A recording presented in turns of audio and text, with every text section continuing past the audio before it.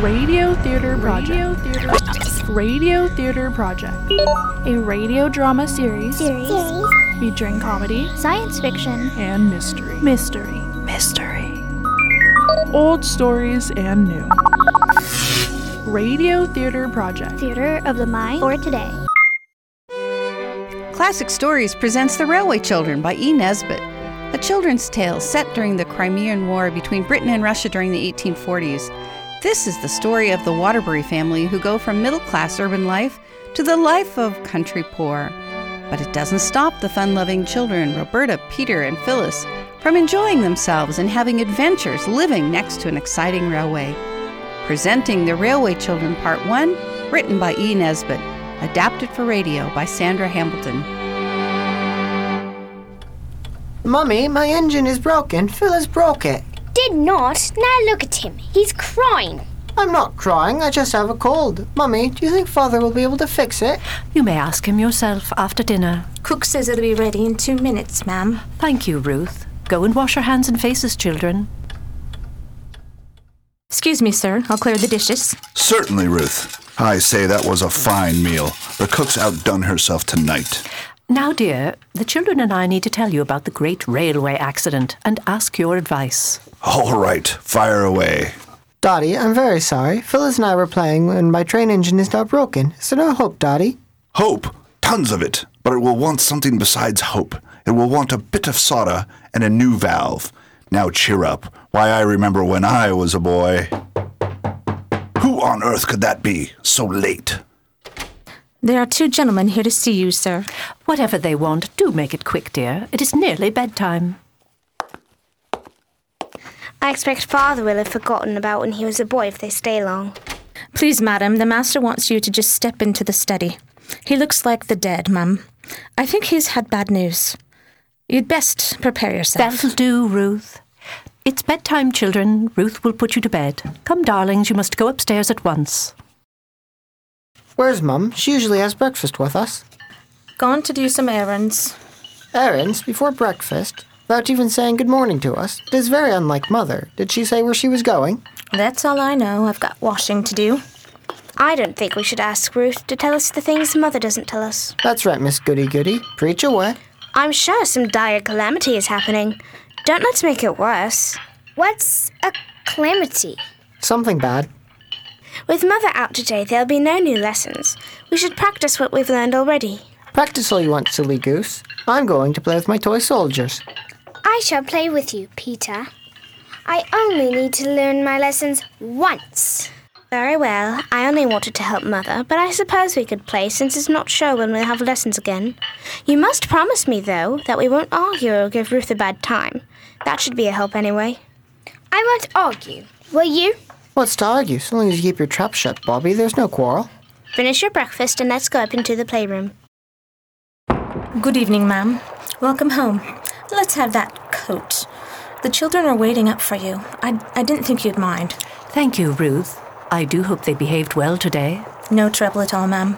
They played upstairs on account of all the rain, and they was mostly nice to each other all day.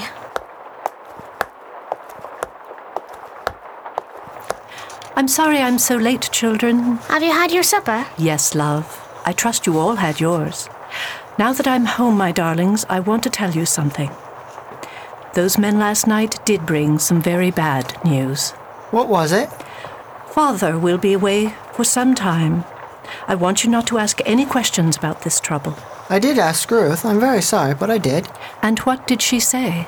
She said she had washing to do. It's about business, and you wouldn't understand. Anyway, we're going to go live in the country. I know you'll love it. We shall begin packing straight away in the morning. Now it's bedtime, darlings. Might we stay up a while longer? Please. No, dears, we have a long couple of days ahead, and you'll need your rest. Or, at any rate, I will need mine. Bedtime, off you go. Yes, Mother. Yes, Mum. Good night, Mother. Peter, come and nail this crate shut while I hold the lid on it. That's it, Pete. Watch your thumb. There. Aren't we going to pack up the china cabinet? We can't take everything. We seem to be taking all the ugly things. We're taking all the useful things. We've got to play at being poor for a bit. We're leaving early tomorrow. Tea's done, ma'am. Come and get your tea, children. We can finish packing afterward. We've packed up all our things. Where will we sleep tonight? You girls and I will take the guest room down here, and Peter will have a bed on the sofa.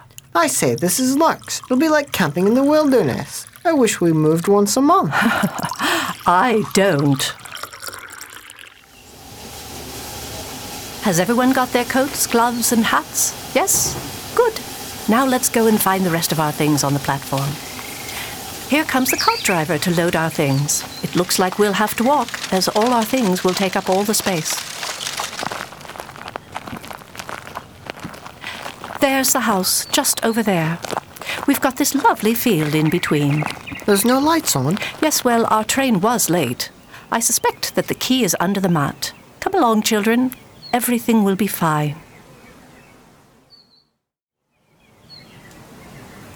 I like Mrs. Viney and a new home. If we have to be poor and only have one servant, I'm glad it's her. And Ruth didn't come with us. Hush, Phil. I like Mrs. Viney too, but don't talk so rudely about Ruth. She's right, you know. Ruth was noisy and a tattletale. Mrs. Viney gave us candy and told Mother to leave all the chores to her, including making our beds. We all like her, but Ruth cared for us for a long time, and I think we should miss her a little bit anyway.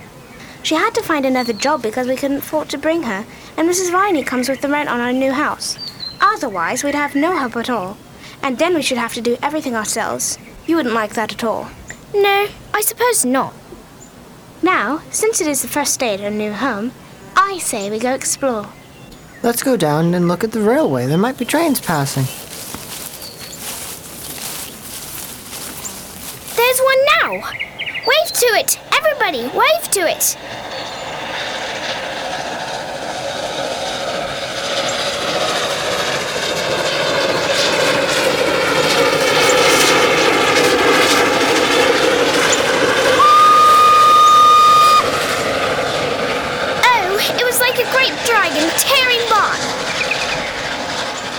Did you see the old gentleman waving back? He looks very kind.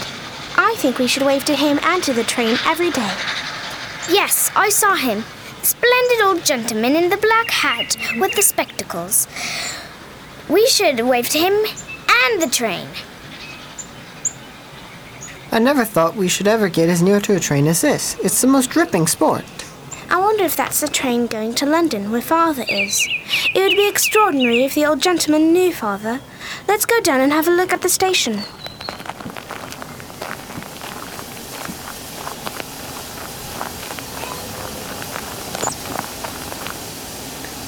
All of those big square bricks are made of coal. They must be thousands of them. Hello, sir. What's that chalk mark up on the wall? To mark how much coal there'd be if anybody nicks it. How many trains are there in a day, and how do you know? Come on now, Peter. We should get home for tea. Raining again? I suppose we shall have to explore the indoors for the rest of the day. Come on, let's all go up in the attic.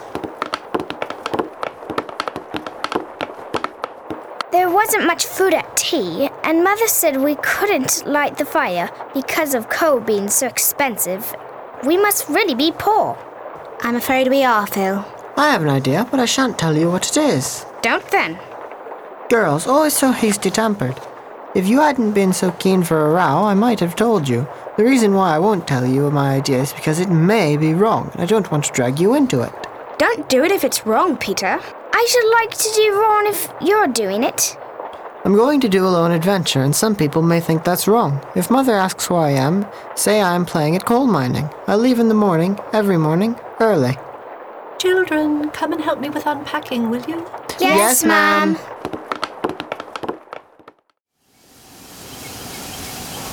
I say, let me go! I've caught you at last, you young thief. I'm not a thief, I'm a coal miner. And I have been a coal miner now for 2 weeks. What a coincidence. I've been missing bits of coal for going on 2 weeks. Stow your jaw, you young rip, and come along to the station. Not the police station. Who's that? Come on out of the shadows, you. Why, it's a regular gang. Any more of you? No, just us. You two were spying on me. Time someone did spy on you. Come on, the lot of you, along to the station. Oh, don't. Can't you decide now what you'll do with us? We knew he was taking coal and where he got it. No, you didn't. Yes, we did. Why? You're the children from the 3 chimneys up yonder. Tell me now, don't you know it's wicked to steal? I didn't know it was stealing. If I'd been taking it from the outside of the pile, perhaps it would be. But if I got it from the middle, I reckoned I could fairly count it as coal mining. Not quite. But did you do it for a lark or what? Not much lark, carting it up the hill. You know that wet day we had? Well, Mother said we were too poor to have a fire. We always had fires whenever. Peter, don't. Well, I'll look over it this once. But you remember, stealing is stealing, whether you call it mining or you don't. Well, you mean you aren't going to do anything to us? That's right. Just don't be doing it no more. Now go on. Don't speak to me, spies and traitors. It isn't our fault your secrets are so jolly easy to find out. There's an awful lot of coal in the cellar now, anyway. Children, I've sold another story. We should celebrate. That's wonderful, Mother. I want you all to go and get some buns for our tea tonight. The grain dragon is going wherever Father is. If it were really a dragon, we could stop it and ask it to take our loved father. Dragons don't carry people's love, they'd be above it. Yes, they do, if you tame them properly. Let's all wave to the green dragon as it goes by. If it's a magic dragon, it will carry our loved father. Look, there's the old gentleman waving back. It would be wonderful if he knew Father. Hardly likely. Come on, let's go to the shops. We'll cut through the station on our way.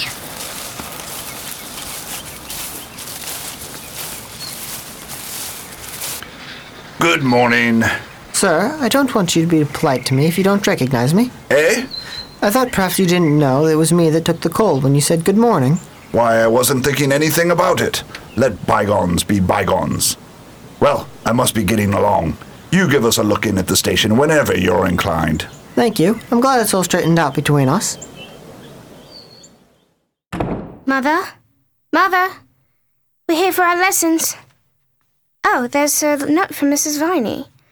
It says, Mother's laying down. She's not feeling well. Peter, will you just go upstairs and check on her?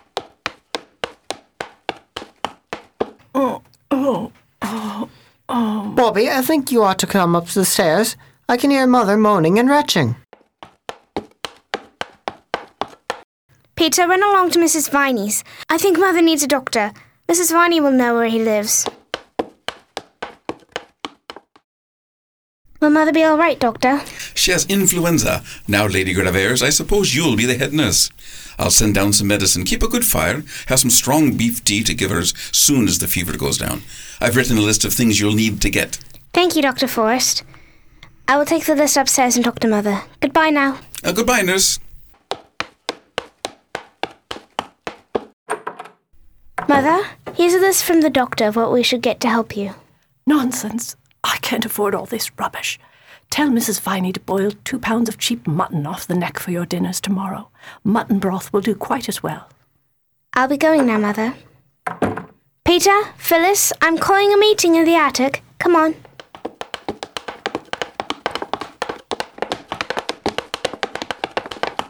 There's no one but us to do anything, and we've got to do it. I've got the shilling for the mutton. We can do without the beastly mutton. Bread and butter will support life. People have lived on less on desert islands many a time. Of course. Mrs. Viney will have to use this shilling to get as much brandy, soda water, and beef tea as a shilling can buy. Even if we don't eat at all. We don't have enough money for all that. No, we must find some other way. Everybody think. I've got it. We'll write a letter to the old gentleman from the train. We'll make a sign that reads, "Look out at the station." I'm going to tie it up to the fence and wave at the dragon. Phyllis will be down at the station with the letter. She'll find the old gentleman and hand it off. Do you think it will work? I hope so. Look out at the station! Look out at the station! Oh, there you are, sir. Did you see my brother?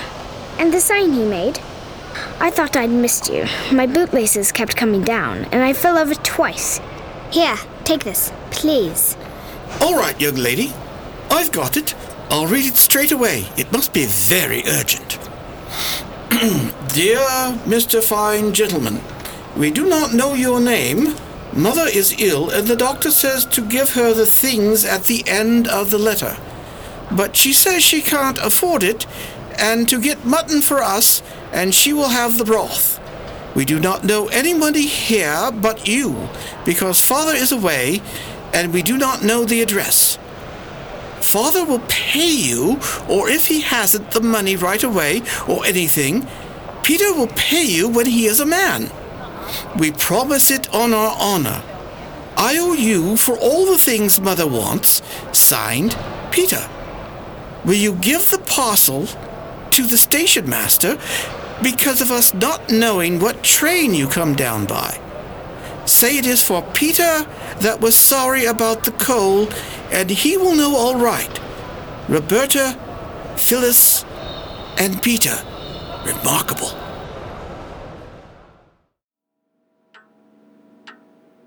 What's all this? Porter Perks just brought up a hamper just now, and everything on the list, and plenty of it. And there's more. Peaches, port wine, 2 whole chickens. This tiny kitchen will be bursting at the seams when we get all this loot put away. Look, there's a letter. Open it. Dear Roberta, Phyllis, and Peter, here are the things you want. Your mother will want to know where they came from. To her they were sent by a friend who heard she was ill. When she is well again, you must tell her all about it, of course. And if she says you ought not have asked for the things, tell her that I say you were quite right, and I hope she will forgive me for taking liberty of allowing myself a great pleasure. Signed, G.P. something. I cannot read. I also think we were quite right. Right? Of course we are. All the same, I don't look forward to telling Mother the whole truth about it. She'll just have to be angry, I suppose. Come on, let's be extra good for now and get ourselves off to bed without being told.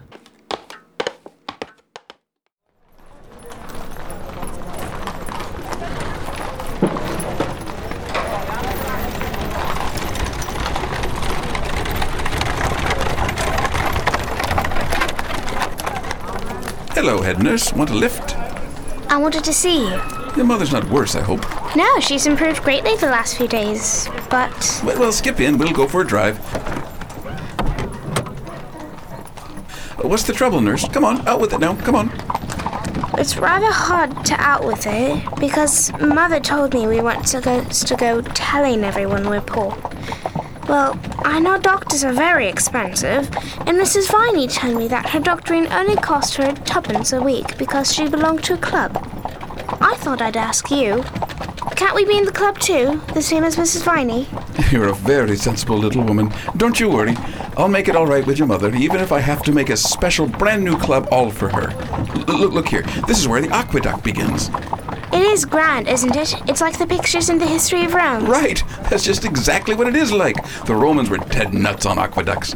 It's a splendid piece of engineering. Well, we must be turning back. And remember, you aren't to worry about doctor's bills or you'll be ill yourself. And then I'll send you a bill as long as the aqueduct itself. You can let me off at the station. If you please. If you please, Mr. Engineer. Sirs, if you please, I need to speak with you. Oh, what's the use? They can't hear me. I'm going to have to climb through the doorway and get right in front of... Oh. Uh-oh. Oh, Fred, it's a blooming girl. Where'd you come from? Oh, now, stop your blubbering, girl. Have a seat. Tell me what you're up to. Please, Mr. Engineer, I did call out to you from the line, but you didn't hear me, and I just climbed up to touch you on the arm, quite dent I meant to do it, and then I fell into the coals, and I'm so sorry I frightened you. Oh, don't be cross, please don't. I ain't so much cross as interested like. Oh, it ain't every day a little gal tumbles into our coal bunker out of the sky. What did you do it for, eh? I wanted to ask you if you'd be so kind as to mend this. It's my little brother's toy engine. It's precious cheek. Whatever made you think I'd be bothered tinkering penny toys? I didn't mean it for precious cheek. And I didn't think you'd mind. You don't really, do you? My trade's driving an engine, not mending it. And now we're gonna get you back to your soaring friends and relations and all be forgiven and forgotten. If you put me down next time you stop and lend me the money for a third-class ticket, I'll pay you back on a bright. I'm not a confidence trick like in the newspapers. Really, I'm not. We'll see you gets home safe. And about the engine. Fred, ain't you got a pal that could use a soldering iron? Seems to me that's all the little bounder wants done to it. Where have you been? Just round the station. I found someone to fix Peter's engine, and you must help me by pretending we haven't seen it if he is looking for it. All right, Peter told Mother about the old gentleman giving us all the things in the hamper. She was upset for a bit. I expect you'll hear about it yourself at tea. Better wash up and get it over with. Mother's never cross for long. She's going to London tomorrow, and Mrs. Viney will be with us until she returns.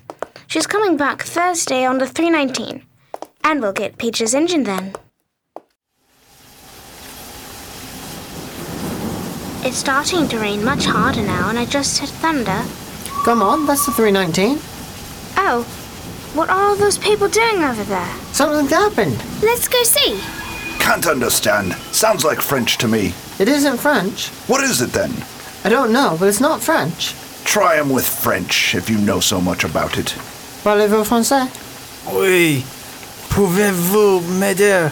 J'ai perdu mon billet et je suis malade. Pouvez-vous m'aider? J'ai perdu mon billet et je suis malade. Now that's French. What does he say? I don't know. Mother can talk French. She'll be here by the next train. Look how frightened he is. Ma mère parle français. There. I don't know if he understands what I'm saying, but he's calm now. No ticket, doesn't even know where he wants to go. I'm not sure, but what I ought to do is send for the police. Wait till Mother comes. She does speak French beautifully. You'd love to hear her. Looks like without visible means to me. Well, I shouldn't mind giving him the benefit of the doubt until your mother comes. I say, I nearly forgot. There's a parcel here for you. Oh, look. Peter, this is for you. What's this? My engine? I got the engineer and the fireman to fix the train. Smashing. Thank you, Bob. The station master and I will save the man. You two go find Mother. Come on, Phil. Let's see if Mother is on the platform yet. This poor man looks quite ill and run down. That he does. I hope your mother can find out what's happened to him. Qu'est-ce que se passe, monsieur? J'ai perdu mon billet. Je ne sais pas où je suis et je suis très malade. Je viens de la Russie à la recherche de ma femme et mes enfants. J'ai perdu mon billet. Well, Mom, what's it all about? He's Russian and he's lost his ticket. I'm afraid he's very ill. If you don't mind, I'll take him home with me now. I'll run down and tell you all about him tomorrow. Venez avec moi, monsieur. Merci. I'll get the doctor, Mother. I want to ask him something anyway. Yes, young nurse, what brings you out in this downpour? Dr. Forrest, I hate to tell you, but Mother's got a very shabby Russian at the house, and I'm sure he'll need to belong to your club too. I'm certain he hasn't gotten any money, and we found him at the station. Found him? Was he lost? Yes, that's just what he was. Mother said he would be kind enough to come directly if you were at home. I'll have the carriage brought around for us. The man seems worn out, mind and body, and the cough's bad. But there's nothing that can't be cured. Here's some cough medicine. He's to take it twice a day. I dare say he'll need to have plenty of hot broth and tea. You'll need to keep him warm as well. I'll put him in my room. It's the only bedroom with a fireplace. You can help me put him to bed. We'll get some of my husband's clothes out for him. I'll have Mrs. Viney make a place on the sofa for you, Peter, so I can use your bed. It'll be like camping. Jolly. All right, now, let's each take an arm and support him like this. Come along, then. Now, Mother, tell us about the Russian gentleman. Well, he's a writer. In Russia, one dared not say anything about the rich people doing wrong, or about things that ought to be done for people. If one did, one was sent to prison. But they can't. People only go to prison when they've done wrong. Or when the judges think they've done wrong. But in Russia, it was different. And he wrote a beautiful book. I've read it. And they sent him to prison for it. He was 3 years in a horrible dungeon. Then they took him out and sent him to Siberia, a convict chained to other convicts, wicked men who'd done all sorts of crimes. And they walked and walked for weeks, till he thought they'd never stop walking. Overseers went behind them with whips to beat them if they got tired. When they couldn't go on, they beat them and then left them to die. Where were they walking to? To the mines. Once he got there, he was condemned to stay there for life, just for writing a book. When the war came, some of the Russian prisoners were allowed to volunteer as soldiers, and he volunteered. He deserted at the first chance he got, and then he went to But that's very cowardly, isn't it, to desert, especially when it's a war? Do you think he owed anything to a country that had done that to him? No. He owed everything to his wife and children. But he didn't know what had become of them. While he was in the mines, some friends managed to get a message to him that his wife and children had escaped and come to England. So that is how he landed here. Oh, do you think he'll find his wife and children? I hope so. When you say your prayers, I think you might ask God to show his pity upon all prisoners and captives. All prisoners and captives, everywhere. If it wasn't for the lines, this place would just look like a mountain gorge. Let's go down by those steps. We can use them to pick cherries from that tree. Hush. Stop. What's that? Look, the tree over there. It's moving. Oh, look, so are the others. Oh, they look like they're walking down the hill. It's all coming down. Landslide! Look what a great mound it's made. The 11:29 down hasn't gone by yet. We must let them know or there'll be a most frightful accident. Let's run.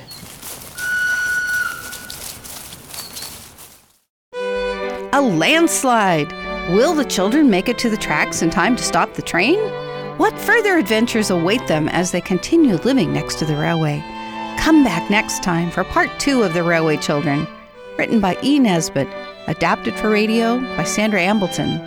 In the cast were Chloe Forsyth as Roberta Waterbury, Daniel Bunce as Peter Waterbury, Lexine Forsyth as Phyllis Waterbury, Mary Anderson as Mother, Dave Van Meer as the Old Gentleman, Becky Forsyth as Ruth the Parlourmaid, Dave Johnson as Dr. Forrest, Reed Thompson as Station Master and Father, James Anderson as Shapansky, and Joseph McGuire as Porter Perks, other parts played by members of the cast. I'm your announcer, Ann Bodel Nash. Sound design and dialogue editing, Jay Charles.